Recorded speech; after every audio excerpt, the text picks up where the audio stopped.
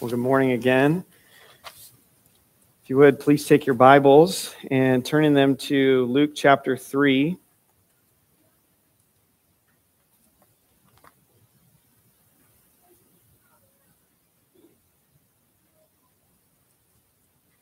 Luke chapter 3. And let me read for us, starting in verse 1 down to verse 20.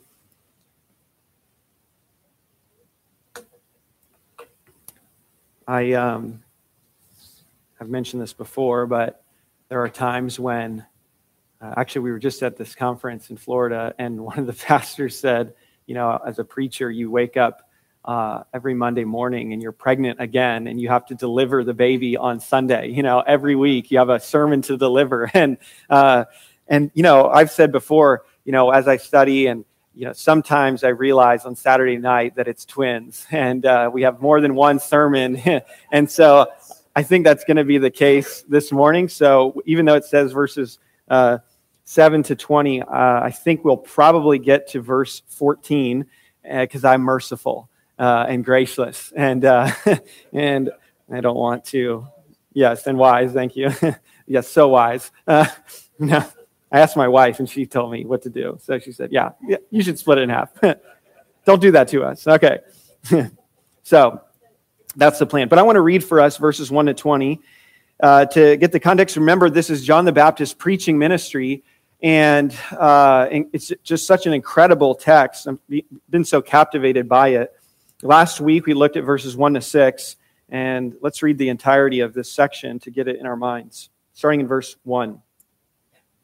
In the 15th year of the reign of Tiberius Caesar, Pontius Pilate being governor of Judea, and Herod being tetrarch of Galilee, and his brother Philip, tetrarch of the region of Ituraea and Trachonitis, and Lysanias, tetrarch of Abilene, during the high priesthood of Annas and Caiaphas, the word of God came to John, the son of Zechariah, in the wilderness.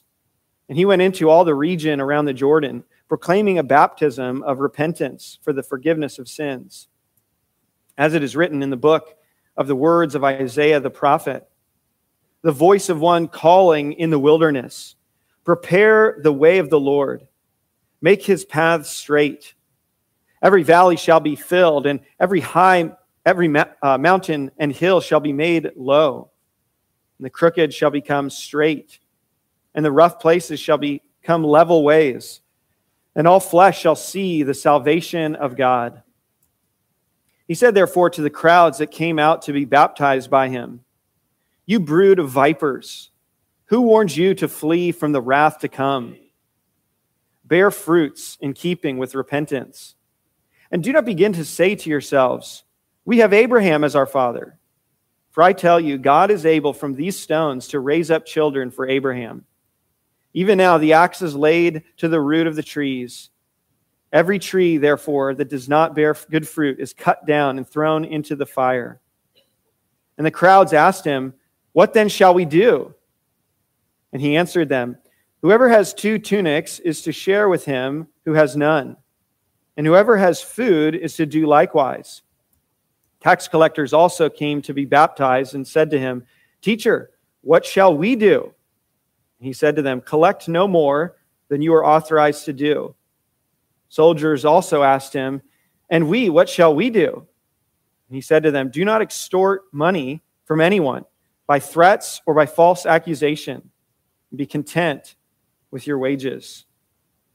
As the people were filled with expectation, and all were questioning in their hearts concerning John, whether he might be the Christ, John answered them all, saying, I baptize you with water, but he who is mightier than I is coming, the strap of whose sandals I am not worthy to untie.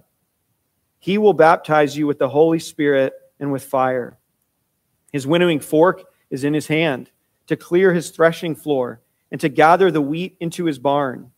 But the chaff he will burn with unquenchable fire. So with many other exhortations, he preached good news to the people. But Herod the tetrarch, who had been reproved by him for Herodias, his brother's wife, and for all the evil things that Herod had done, added this to them all, that he locked up John in prison. This is the word of the living God. George Whitefield had been preaching with great success across England and America during the Great Awakening. He had a preaching tour in America in 1739 to 1740. Thomas Kidd describes Whitefield in his biography as America's first celebrity. America's first celebrity. This is the time before the internet and social media, but it was estimated by some that around 80% of people in America had heard Whitefield preach at least one time. His name was just as recognizable to early Americans as royalty.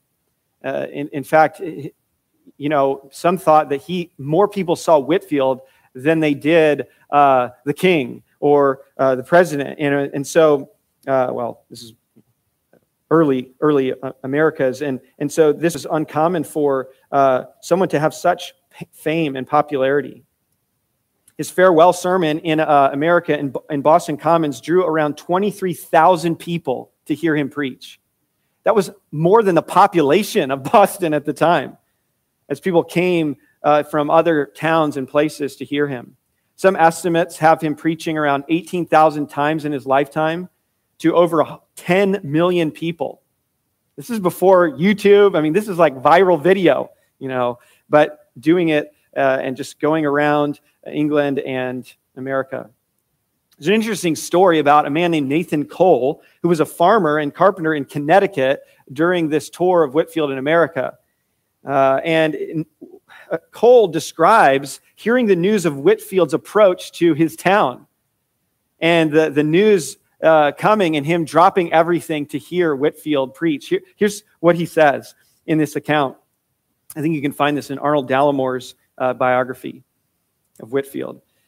He says, "Now it pleased God to send Mr. Whitefield into this land, and my hearing of his preaching at Philadelphia, like one of the old apostles, and many thousands flocking to hear him preach the gospel, and great numbers were converted to Christ. I felt the Spirit of God drawing me by conviction, longed to see and hear him, and wished he would come this way.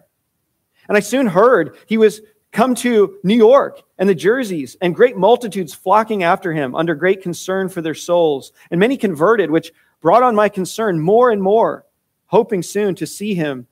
But next I heard he was at Long Island, then at Boston, and next at Northampton.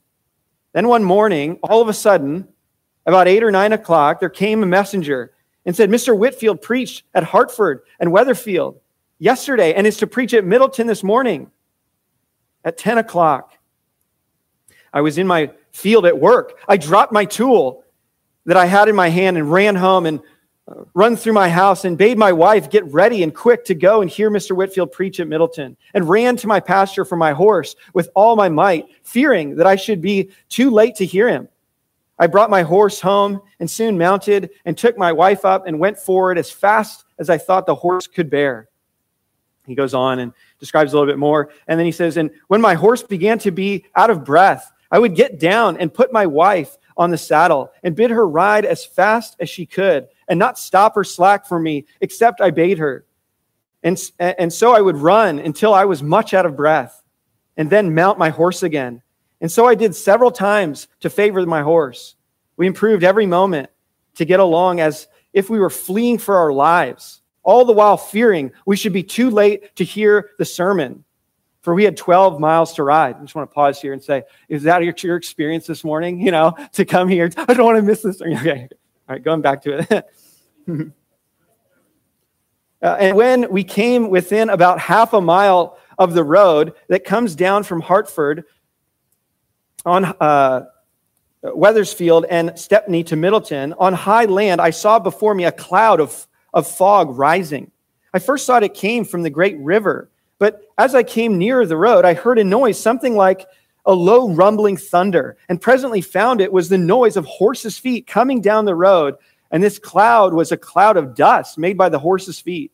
I could see men and horses slipping along in the cloud like shadows, and as I drew near, it seemed like a steady stream of horses and their riders, scarcely a horse more than his length behind another, all of a lather and foam with sweat, their breath rolling out of their nostrils in the cloud of dust, every jump. Every horse seemed to go with all his might to carry his rider to hear news from heaven for the saving of souls. It made me tremble to see the sight, how the world was in a struggle. We went down to the stream. I heard no man speak a word all the way 3 miles, but everyone pressing forward in great haste. And when we got to the old meeting house, there was a great multitude. It was said to be 3,000 or 4,000 of people assembled together. We got off from our horses and shook off the dust. And the ministers were then coming to the meeting house. I turned and looked towards the great river and saw the ferry boats running swift forward and forward, bringing over loads of people. The oars rowed nimble and quick. Everything, men, horses, and boats seemed to be struggling for life. The land and banks over the river looked black with people and horses all along the 12 miles. I saw no man at work in his field, but all seemed to be gone. When I saw Mr. Whitfield come up the scaffold, he looked almost angelical, a young, slim, slender youth before some thousands of people with a bold, undaunted countenance.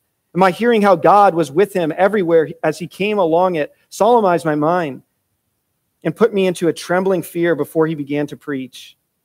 For he looked as if he was clothed with authority from the great God, and a sweet solemn solemnity sat upon his brow. And my hearing him preach gave me a heart wound. By God's blessing, my old foundation was broken up, and I saw that my righteousness would not save me. Wow. My kids have a board book that's called The Man Who Preached Outside. That's about George Whitfield. It's about 5 pages long, and it's a kid's book about George Whitfield. Well, we come to another man who was known for preaching outside, a man of great fame at this time, John the Baptist. People running, going out to see him out in the wilderness, leaving all behind to go and hear this man preach the good news, to preach the gospel. Matthew chapter 3, verse 5 says this, "Then Jerusalem and all Judea and all the region about the Jordan were going out to him." The fervor to hear John preach, similar to the fervor of those in America going to hear George Whitfield. It sounds like such a foreign time to us that would take place. Now, what was it about his preaching that attracted the crowds? Well, verse 18 summarizes his preaching ministry as preaching good news, heralding the good news. And we've been looking, starting last week, at preaching that is successful. And preaching that is successful is preaching that points people to Christ. John was like a finger that pointed to the one who was to come. John the Baptist does just about everything opposite of conventional wisdom. He does not dress to impress. He does not preach in a strategic place. He does not preach to felt needs. His message is offensive, and yet he is the greatest. And he points people to the Lord Jesus Christ. Last time we began to look at these marks of preaching that point people to Jesus, the kind of preaching that points people to Jesus. And let me remind you, the first two we saw last time. We looked at the context of preaching in verses 1 to 2 as Luke gives us this historical context and looking at these 5 political rulers who were wicked and 2 religious rulers who were wicked. And we pointed out that the Word of God, preaching comes at all times, in all places, is always relevant, no matter the context, politically, religiously. The Word of God is relevant and comes and speaks into that situation. We don't need to make the Word of God relevant. It is relevant. We also heard the call of preaching, which is repentance, the turning from God, from sin to God, and that comes from the content of preaching, which is the Scriptures, as the Word of God came to John. And he quotes from Isaiah the prophet this fulfillment of John's ministry as one who came to herald, to be a voice in the wilderness, to proclaim the coming of the Messiah and to point people to him. Now we move on in verses 7 to 9 to see the confrontation of preaching. The confrontation of preaching. And see this in verses 7 to 9. Let me read this, verse 7 again. He said, therefore, to the crowds that came out to be baptized by him, "You brood of vipers, Who warned you to flee from the wrath to come? Really, we see 4 features of his confrontation in preaching in verses 7 to 9. First, he exposes the hypocrite. John exposes the hypocrite in what we just read in verse 7. Now, in Matthew's account of this, it highlights that it was the Pharisees and the Sadducees were the ones whom he was saying this to. You brood of vipers, who warned you to flee the wrath to come? Luke just says it more generically, that he was saying this to the crowds. And of course, there was potentially more than just the Pharisees and Sadducees who had a hypocrisy about them. But Matthew focuses in particular upon them being a Jewish gospel and calling them out. But either way, Luke is addressing the danger of a hypocrisy in religion, a failure to assess one's own condition before God. And so that's what he does. He addresses their true condition. He exposes their condition, and in doing so, he exposes the hypocrite. In essence, his message is, don't be like this. Don't be a hypocrite like these men. He called them a brood of vipers. That's their condition. You guys are like the offspring of snakes. Now, why that imagery?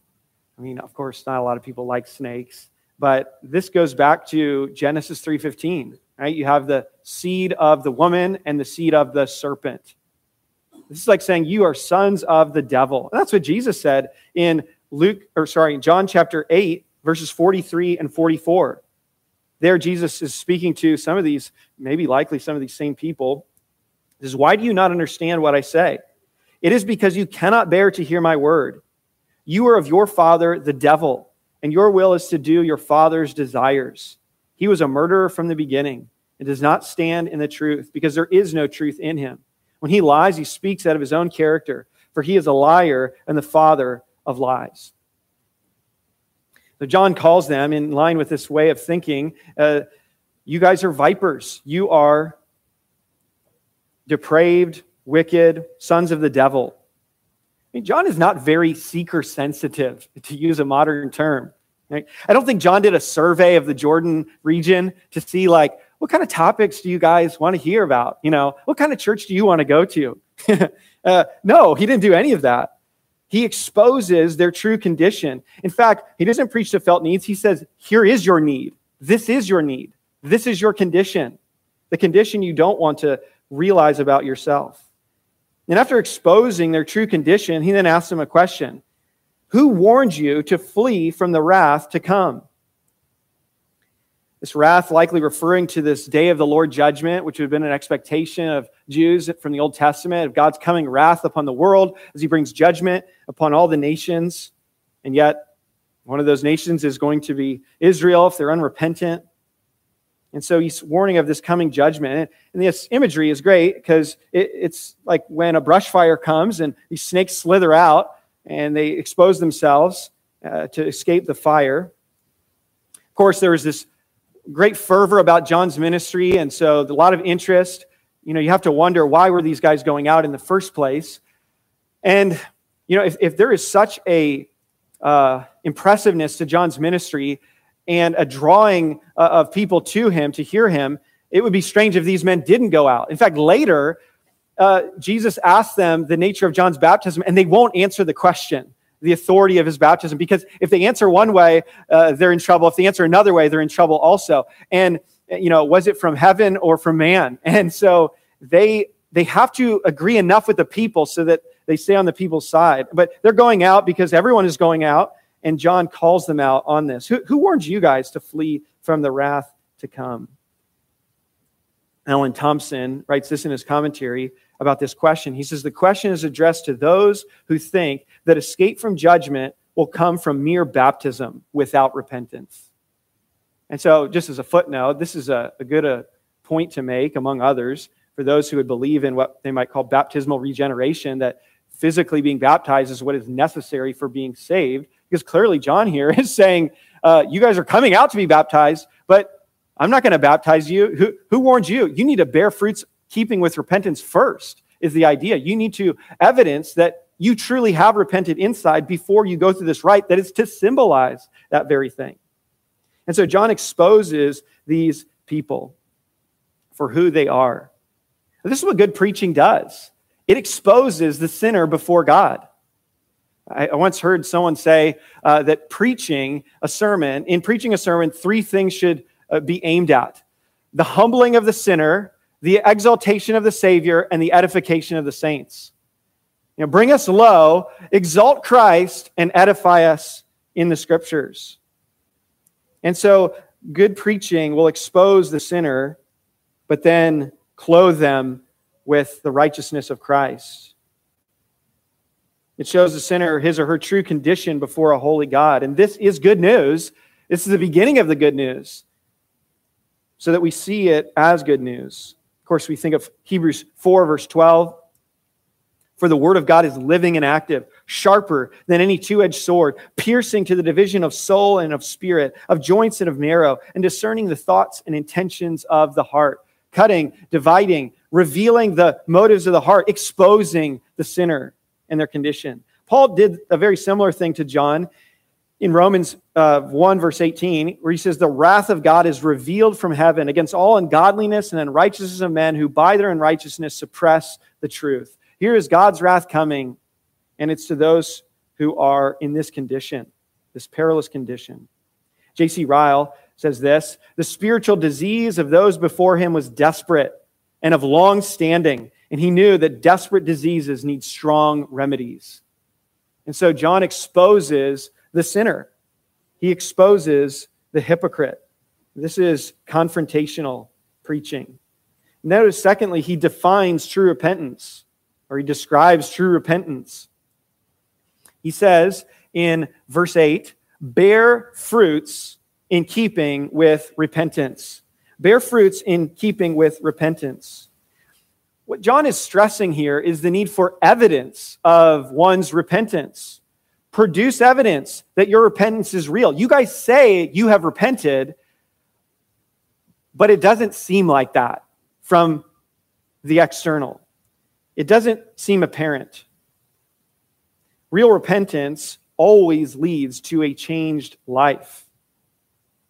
Acts chapter 26, verses 19 and 20, we hear about Paul before Agrippa, and here's what Paul says: therefore, O King Agrippa, I was not disobedient to the heavenly vision, but declared first to those in Damascus, then in Jerusalem, and throughout all the region of Judea, and also to the Gentiles, that they should repent and turn to God, performing deeds in keeping with their repentance. In other words, bearing fruit as an evidence of their repentance. Of course, Galatians chapter 5, verses 22 and 23 actually talk about the fruits of the Spirit. Right? So the Spirit works in you regeneration, causing faith and repentance as a gift. And what are the fruits that the Holy Spirit produces by bringing new life and indwelling within you? Well, he lists those fruits. And that's the same idea, bear fruits. Where's the fruit? Where's the fruit? Is what John is saying to these who are coming out. I've heard this one illustration that was helpful about why a dog barks. Why does a dog bark? A dog doesn't bark to say, I want to be a dog, so I'm going to bark, right? No, a dog barks because it's its nature to bark. That's what dogs do. We don't bear fruit in order to become a Christian. He's not telling them, start doing good works so that you can become a Christian. No, he's saying, start showing the reality of a true changed heart, if that be the case in your life. We bear fruit because we have a new nature as a Christian. That we cannot help but be different. And so John here is calling out a false repentance. A false repentance is one in which there is no change that follows, no fruit on the tree. And a fruitless repentance is a useless repentance. It may appear on the surface to some from a distance to be repentance, but it is not the real thing. It's like a print of a famous painting. Right? Maybe you go to a museum and you see just an amazing painting. You've seen it online, but you go and you see, and it's the detail of it in the actual painting, some master. And you see, wow, you're so impacted by it that you go and you say, well, I don't have $10 million to spend on this painting, so I'll buy a $5 print. It's like a poster. but I'll put a nice frame around it and put it on my wall. And so someone comes in and maybe from a distance, they go, what? You've got a Rembrandt? And then you get up close and it's, shiny because it's like a poster. And it's worthless, right? It's maybe admired from a distance, but upon closer examination, it's not the real thing. And John is saying, is your repentance merely an imitation repentance, a mere print, or is it the real thing wrought by God in your heart? So you could dress it up, call it the real thing, but real repentance bears fruit. Now, mind you, John is not telling them to go out and do a lot of good works to earn repentance. That's not what he's saying. That would be like, some have said, going to the grocery store and buying a bunch of produce and going to your tree that is dead in your yard and stapling all this fruit upon it and then inviting someone over and going, man, look at how productive this tree is. No, that is not what you do because the tree is dead. The roots are dead. And you can't just put real fruit, staple that on and say, look at all this fruit externally. No, because the root is dead. And some people do that, assuring themselves that they have a repentance that is real when in fact it is anything but.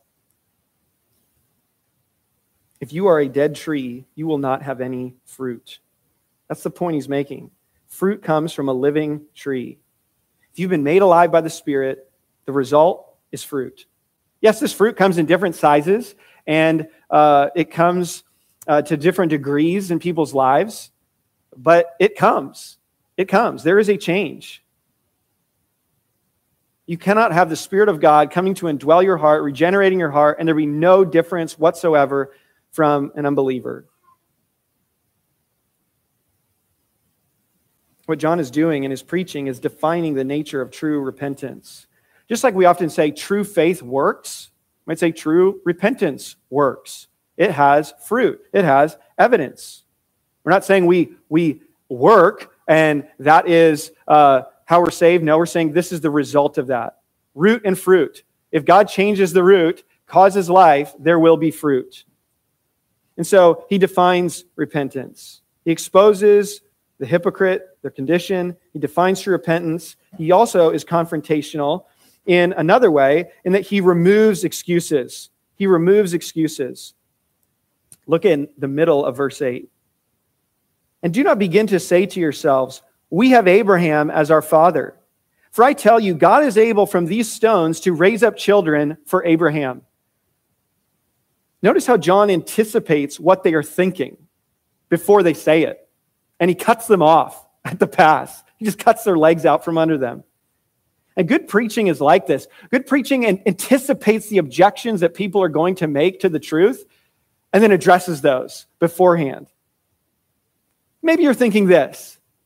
Here's what the Word of God says. Like Paul does this. Shall we sin that grace may abound? By no means. He knows they're thinking that. Is there injustice with God? May it never be. And he's just anticipating these objections and then removing them from the table. Why?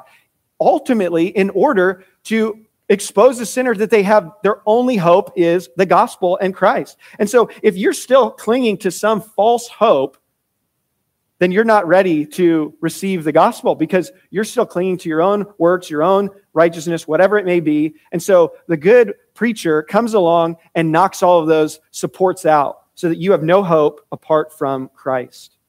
And that's what John does. He knows they're relying upon their ancestry.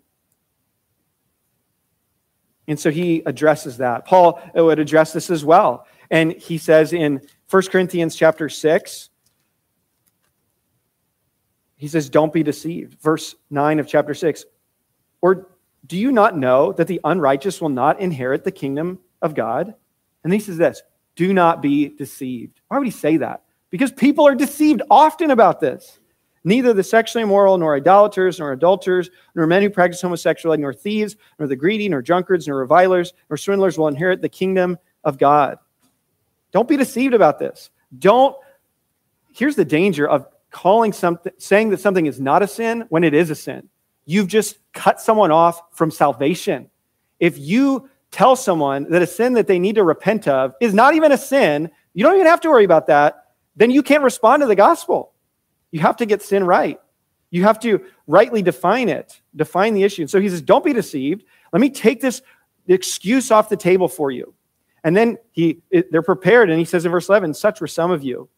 You were washed, you were sanctified, you were justified in the name of the Lord Jesus Christ and by the Spirit of our God. This is why the umbrella over John's preaching is good news, because he refuses to lie to people about their sin.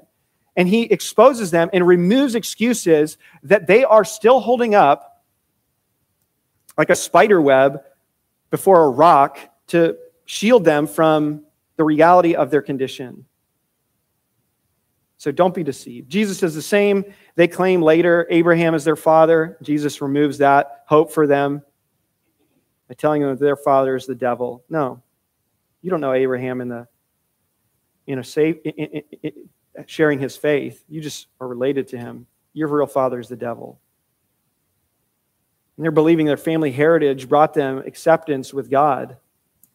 Many thought that being related to Abraham simply by blood meant that they had special privileges that would spare them from judgment. You know, as if Abraham's waiting at the gates and, oh, wait, you know, you're a Jew. Oh, you can't go to hell. Let me pull you off. You know, you're over here. It's a special line over here for you guys. You know, later in Luke chapter 16, the rich man and Lazarus, this story that Jesus tells, the rich man in hell pleads with Abraham. He says, Father Abraham. He pleads the ancestry, his connection to Abraham for relief. And yet it's no help to him, no hope for him. One commentator said this, the best religious pedigree by itself is not an adequate source of protection before him. Each individual must assess himself or herself aright. By itself, the richest biological connections is worthless spiritually if the spiritual environment and exhortation are ignored. It doesn't matter who your parents were, who, you know, so you were related, your great-grandfather was a famous preacher. Like, oh, I did a Bible study with John MacArthur one time, you know, so I'm okay, you know. No, that's not how it works. He says to them, God can raise up children of Abraham from these stones. What a shocking statement. These stones. I think what his point is, God can bring life out of that which is lifeless. And it may be a reference to the Gentiles, those who are not descended from Abraham, and yet God can bring life into their hearts as well. In fact, this is really the promise of the new covenant in Ezekiel chapter 36. Maybe you remember this imagery. It's used in chapter 11, verse 19, but it's also used in chapter 36, verse 26. And here's what God says, and I will give you a new heart, and a new spirit I will put within you, and I will remove the heart of stone from your flesh and give you a heart of flesh. And I'll put my spirit within you and cause you to walk my statutes, be careful to obey my rules. This heart of flesh, taking this heart of stone to make it a heart of flesh, bringing that which is lifeless, stone, and making it full of life, flesh. The issue, John wants them to realize, it's not physical relationship to Abraham that saves a person. It is a spiritual relationship in that you share the same faith as Abraham. I mean, that whole section of Genesis 12 to 25, which recounts the life of Abraham, there's one major point in that section, and it's the life of faith. It is Abraham's faith that he is accepted before God. He's declared righteous before God. And so Paul will pick up on that in Romans chapter 4, in Romans 9, in Galatians 3, and he'll speak about the need to have a faith like unto Abraham's, to follow him in faith. It's the children of faith that are the heirs, not just the ancestry with him. J.C. Ryle says this, it will save no man to have had Abraham's blood in his veins if he did not possess Abraham's faith and do Abraham's works. People make all kinds of excuses for not dealing with God personally, for not repenting of sin and trusting in Christ for themselves. But over time, good preaching will expose those excuses and seek to remove them from the table so that people have to deal with God. They cannot hold on to these excuses any longer. And so that is what our interactions with people ought to seek to do, is to understand what are the common things people deceive themselves with and refuse to come to Christ. And we need to address those and bring those up and bring scriptural authority to bear as we talk to our friends and family and acquaintances about the gospel and say, here's the truth, brother. You cannot hold to this false hope for salvation and to remove those things from the table. John models that for us as he takes off the table their excuses. So it's confrontational. It removes excuses. Also, fourthly, he warns of judgment. It's confrontational in that he warns of judgment. Verse 9, even now the axe is laid to the root of the trees. Every tree, therefore, that does not bear good fruit is cut down and thrown into the fire. Here he speaks about the nearness of judgment. What an image. This image of a tree that's dead, and here is this lumberjack who leans up their sharpened axe just right next to that tree. And he's standing next to it. And it's like all he has to do is pick up that axe and drop it on the root. That's how imminent this judgment is. You could bring it into modern times and just say, the chainsaw is full of gas and it's been started and you can hear it and it's next to the tree. All he has to do is pick it up, put his finger on the trigger and start to cut. That's this idea of how close this judgment is. The axe is laid to the root of the trees. That is where the issue is. It's at the root. The root is dead, therefore there is no fruit. And so he's saying he's going to cut it down. He's going to cut this tree down. And notice he says every tree. He's talking about individuals, right? He says you can't say, oh, I have Abraham as my father, as if it's this corporate thing that you're just associated with the right people and you get in. And he's saying each and every tree has to deal with God. And if you're a dead tree, in the end, he will cut you down. And so this is about individuals. And Jesus spoke in a similar way in John 15, verse 6, when he talks about abiding in him. He says this on 15:6, if anyone does not abide in me, he is thrown away like a branch and withers. And the branches are gathered, thrown into the fire, and burned. One person called this part of the tree the Judas branch. The Judas branch that appeared from the outside to be associated with Christ, just like the other disciples. And he was right there with them, and he was doing these works, and he seemed like he was connected to the vine, but he was dead. He was a dead branch. And so Christ cuts him off, just like he will do with others who have a superficial association, but not a true, vital, living connection to Christ. What is John preaching? John is preaching the doctrine of hell, that those who do not repent will burn in hell. I mean, sometimes people make fun of the title Turn or Burn. I titled the message that, but we understand that there is you've experienced some open-air preachers, and open-air preaching is fine, good. I've done it before, and sometimes you meet some who are a little bit, hey, brother, tell them the good news too, right? Like, don't just tell them the bad news. Make sure. I had a preacher friend, as a side note, doesn't count against my time, where he was hearing this guy preach, and all he was just doing was railing on people, and he just came up and said, hey, preach the good news too. Tell them about Jesus. And so the guy was like, yeah. And he started to tell him about the good news. He's like, come on, dude, don't forget. You only get 2 minutes of these people's attention. Make sure they hear about Christ too and the way of hope. But you must preach the bad news as well as the good news. John is preaching this sober message to them, telling them the truth. Listen, if you don't repent, he will cut you down in judgment. It's a message often mocked today, but it's the truth. It must be a part of our message. Thomas Watson once said this, what fools are they who for a drop of pleasure will drink a sea of wrath? For a drop of pleasure will deceive themselves that it's worth it, and thus, in the end, will drink a sea of God's wrath. We too must preach this message. There's no love to hide the truth of hell from sinners. John's message is called good news, even this part. Listen to J.C. Ryle at this point, making a great point about preaching and giving the truth to others. He says, well would it be for the Church of Christ if it possessed more plain-speaking ministers like John the Baptist. In these latter days, a morbid dislike to strong language, an excessive fear of giving offense, a constant flinching from directness and plain speaking are unhappily too much the characteristics of the modern Christian pulpit. Mind you, he wrote this quite a long time ago. Personality and uncharitable language are no doubt always to be depreciated.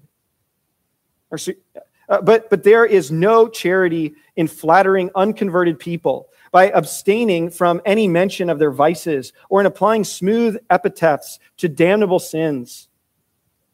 There are two texts which are too much forgotten by Christian preachers. In one it is written, "Woe unto you when all men shall speak well of you." In the other it is written, "If I yet pleased men, I should not be the servant of Christ." This is the confrontation of preaching. This is what John does. He confronts them. He exposes their condition. He defines for them true repentance. He removes excuses from them, and then he warns them of judgment if they don't repent. This is the confrontation of preaching. And this causes some to respond. Some people respond to this positively, and they begin to say, "What should we do? Tell us, John, tell us more. What should we do? How should we respond?" And that begins to lead into this next section of verses 10 to 14, and we'll just call it the counsel of preaching. The counsel of preaching. The counsel that preaching gives. This is application. While John has been confronting the hypocrites, there were nevertheless those who were truly repentant in the crowd. One person called the first group the empty professors, and the second group the genuine possessors. Right? So you have these empty professors, not like in a university, even though they were like the university professors for Israel, but they were the ones who professed to know God, but they didn't truly know him. And then you have these who are genuine possessors. They truly possess saving faith and repentance, and they want to know how that should manifest in their lives. And it's those genuine people, likely, who are asking John what they must do. Verse 10 says, "And the crowds asked him, 'What then shall we do?'" This is kind of a common refrain. Maybe not common is too strong. A refrain that comes up a number of times in Scripture where someone says, "What shall I do to be saved?" Right? The Philippian jailer. But then it comes up in Acts 2 when Peter preaches on the day of Pentecost, this, blow the lights out sermon. It's incredible. And they say, "What then shall we do?" Acts 2:37. Now when they heard this, they were cut to the heart and said to Peter and the rest of the apostles, "Brothers, what shall we do?" And you know what they told him? Repent. Repent. Now John here, in John the Baptist, he answers them with tangible and practical counsel to how to apply the word spoken to them in their individual conditions, their contexts. He's still being general in a sense and speaking in categories, speaking to the crowds, speaking to tax collectors, to soldiers, and yet he's seeking to apply the message to them, giving them ideas.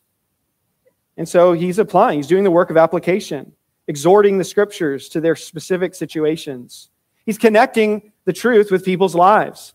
John Stott wrote a book on preaching called Between Two Worlds, and the title itself is a great description of what preaching is. It's like the preacher has a foot in the ancient world, the ancient context, what was written and the authorial intent, and then another foot in the modern context, the present context where people live. And the point is to take the truth from that ancient context and show its relevance in the lives of people and the significance of the meaning of the text in their present lives, to bring that forward. And John begins to do that for them. He's so practical in his answer, and he gives these three representative examples of what true repentance looks like. I think it encourages us as well. There are times when it's helpful to come alongside someone who is trying to repent in some way and help them to see what that might look like, and to help walk through them what repentance would look like for this situation, and connecting those dots. Look at verse 11.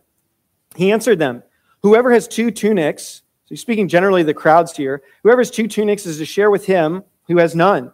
And whoever has food is to do likewise." And here's the general fruit of repentance. It's generosity and love for others. Now, speaking of between two worlds, this is where you can see why this matters, because I'm pretty sure you have more than one t-shirt, okay? I'm pretty sure you've got a refrigerator, maybe not full of food, eggs are a little expensive, but but there's food in there, right? You got more than just one meal's worth. And so we look at this and we go, wait, what do you mean? If you got two shirts, there's YouTube videos on how to declutter your closet. And they got millions of views. So that's not our problem. But the point we get, nevertheless, the principle is the same. The issue he's drawing at is that the difference is a love for your neighbor. That's the issue. You have something to help them, and so you do. They're in need. You have the ability to meet that need, and so you help them. Leviticus 19, verse 18, you shall love your neighbor as yourself. I am Yahweh. Galatians 5, verse 14, for the whole law is fulfilled in one word, you shall love your neighbor as yourself. James 2, verse 15, says, if a brother or sister is poorly clothed and lacking in daily food, that sounds very similar, and one of you says to them, go in peace, be warmed and filled, without giving them the things needed for the body, what good is that?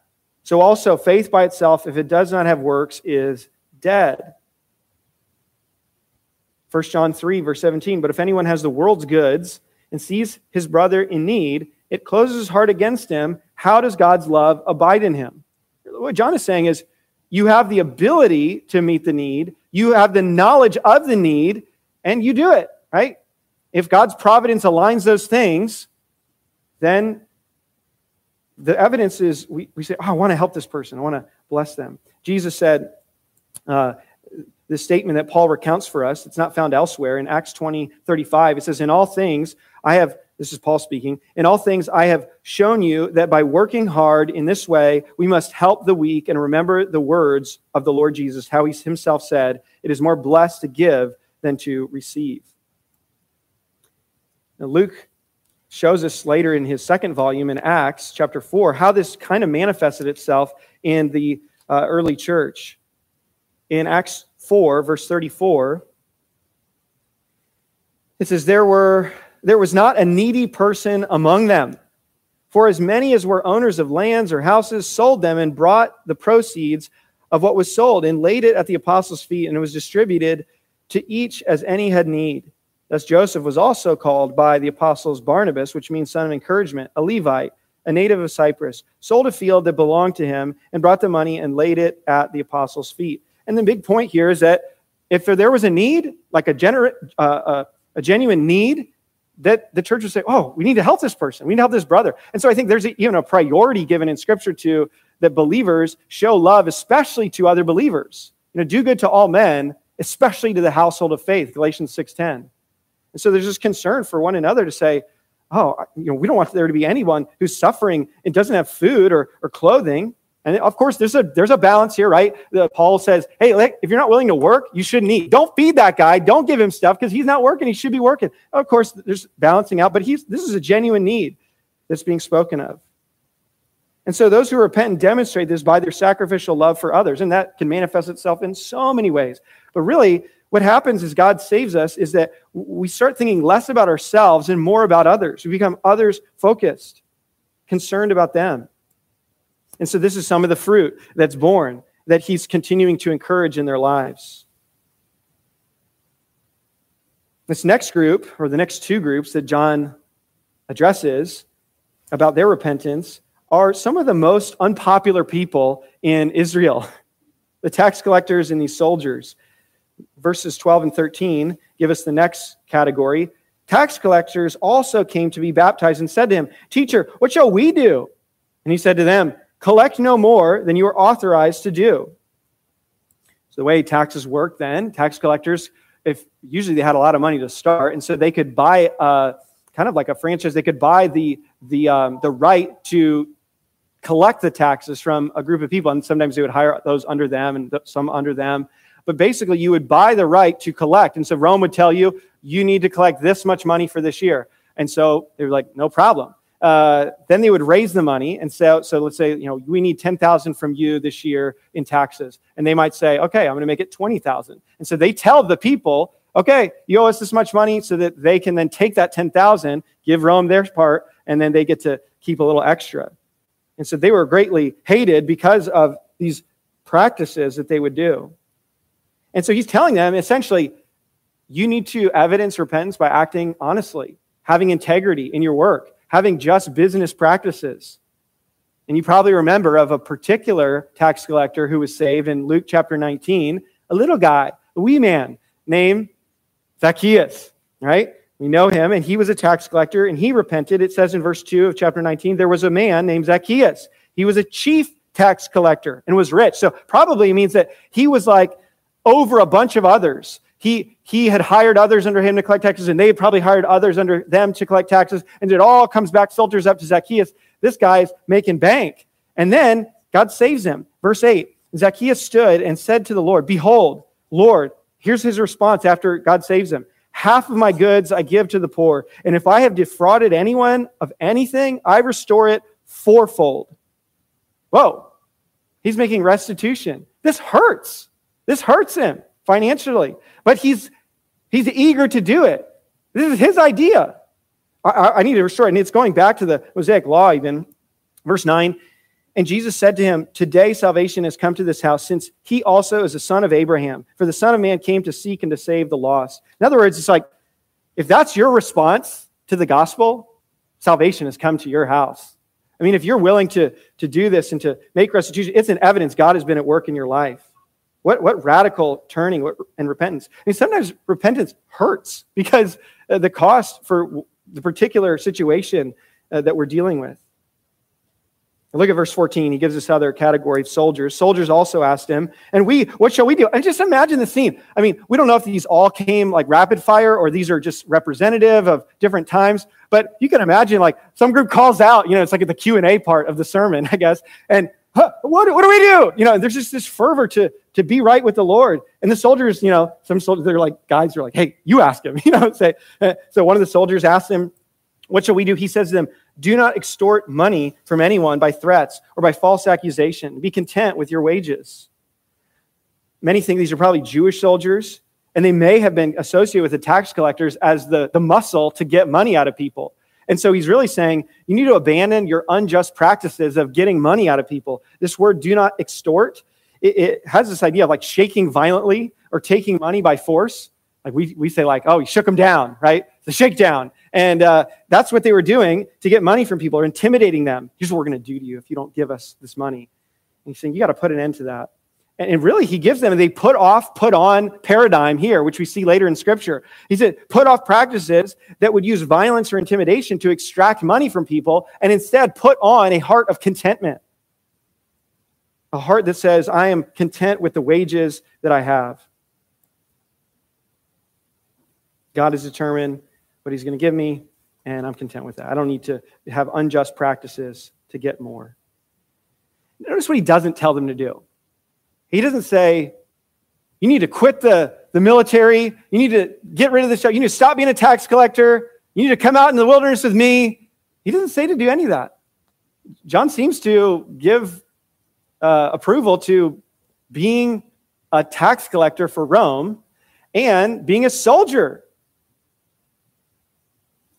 There were apparently believers in Caesar's household, according to the end of Philippians, as Paul's sending greetings of believers to other believers. And he says, those in Caesar's household greet you. What Caesar's household? It means there's believers who heard the gospel and got saved. And here they are in this interesting predicament, in this situation, high up in the military or in the government, and God has saved them. And they're trying to walk that line.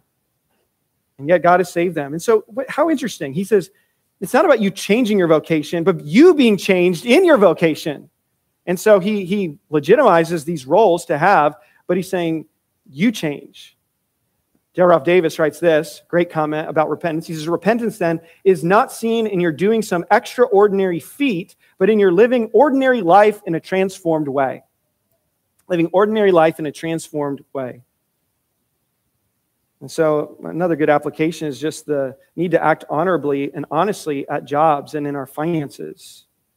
And so John gives some representative qualities of a repentant person. This is not exhaustive, there's much more to say. But he says generosity, honesty, integrity, love, civility, contentment, as he tries to define repentance for them. Jay Adams is a biblical counselor for many years, and he would ask this question to people: when does a thief no longer a thief? And so some people would say, well, when he stops stealing. And Adams would say, no, it's when he starts giving when he starts giving to other people. And you say, when does a liar stop being a liar? And they say, well, when he stops telling lies. No, when he starts telling the truth, when he's committed to the truth. Then you know he's not only just put off his sin, but he has put on righteousness. He has been changed. He loves righteousness now, not only hating sin. And so that's what we see in Ephesians 4. Let the one who steals steal no longer, but work hard with his hands so that he may have something to give to others. That's repentance. According to the Westminster Confession of Faith, chapter 15, chapter 15, paragraph 5. Here's this little phrase, helpful for us. It says, we need to repent of particular sins particularly. Repent of particular sins particularly. Spurgeon said it like this: your repentance should be as notorious as your sin. Your repentance should be as notorious as your sin. Should be evident. You know, sometimes you try to help people. This is the challenge, by the way, of just shepherding people is, as you're working through repentance, you don't want to just give people hoops to jump through that they can kind of superficially say, all right, tell me the 5 things I need to do. I'll do those things, and now I'm repentant, right? I don't want to be helpful to show what that would look like potentially in the situation, and John seems to be doing that here. Sometimes you don't even need to tell someone, though, and they just seem to, they just know what they need to do, and they do it. I'll give you an example. In Acts chapter 19, this passage always amazes me.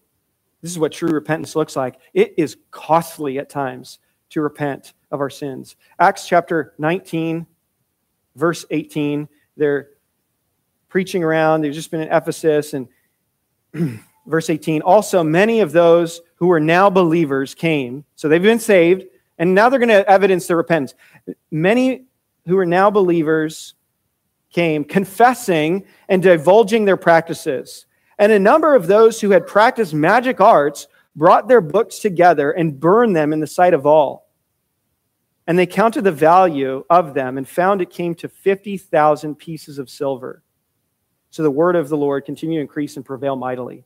What's happening here? Well, they were involved in some magic practices. They had all these books to do their incantations or whatever. And they're going, okay, we reject that. That's wrong. That's false. We want to worship the true God. But they're going, what do we do with all these books? Like, we can't sell them because we don't want other people to do this.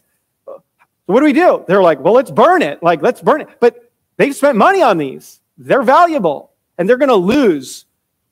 Their bottom line is not going to look good. And some have calculated how much this may have been. They approximate maybe around $5 million worth of books that were burned. That's costly repentance. Yet it was worth it.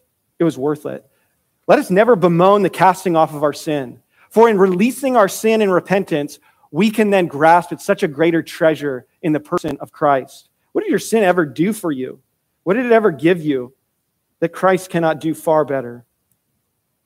The man who found the treasure hidden in the field did not bemoan having to sell all he owned in order to buy the field, but rather says that in his joy, he went and sold all that he had to buy the field.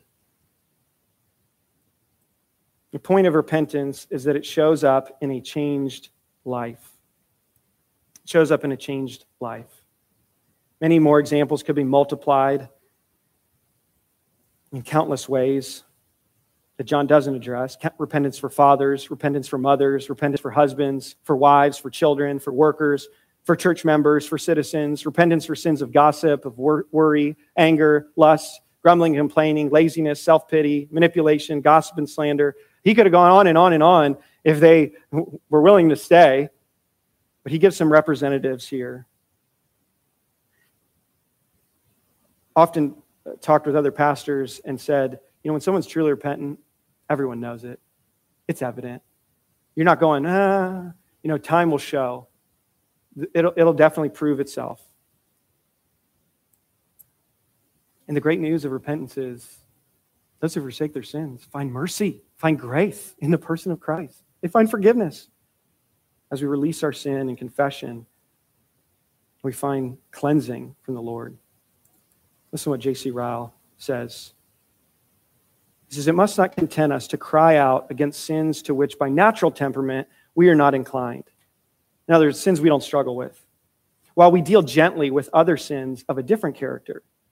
Let us find out our own peculiar corruptions. Let us know our own besetting sins. Against them let us direct our principal efforts. With these let us wage unceasing war. Let the rich break off from the rich man's sins, and the poor from the sins of the poor. Let the young give up the sins of youth, and the old man the sins of age. This is the first step towards proving that we are in earnest. When we first begin to feel about our souls, are we real? Are we sincere? Then let us begin by looking at home and looking within. Preaching that is successful is preaching that points people to the Lord Jesus Christ as the only hope for salvation. And sometimes, and oftentimes, to get there, you have to remove lots of obstacles, and you have to preach the message of repentance so that people count the cost, and they find then, by the Spirit of God's work, that Christ is far more worth it than to hold on to sin. May He do that for us continually as we are repenters. And if you haven't repented initially unto life, unto spiritual life, may you do so today. And may we have this message as we go out and graciously seek to win those to the gospel as we preach good news. Let's pray. Father, thank you for this message. Thank you for a very convicting message for us as we think about repentance and as you give us soft hearts to hear and respond. Lord, encourage us, even as our hearts are exposed in some ways, in various ways, that we would also be encouraged at the gospel yet again, that as we see the darkness of our sin, we would be blown away by the light of your goodness, glory, and gospel, and that it's true, that our sins are forgiven and washed away in Christ. What great hope we have in our Rock of Ages. We thank you and we pray these things in Jesus' name. Amen. Let's stand and sing of this great reality, this great gospel. Rock of Ages 209. And I chose this intentionally because of this line. This is not the labors of my hands can fulfill thy law's demands. Could my zeal no respite know? Could my tears forever flow? In other words, if I could just pour out the tears, that couldn't atone for my sin. It's not, all your tears and repentance. It's Christ that saves, not your repentance. All for sin could not atone. Thou must save, and thou alone. Let's sing Rock of Ages 209.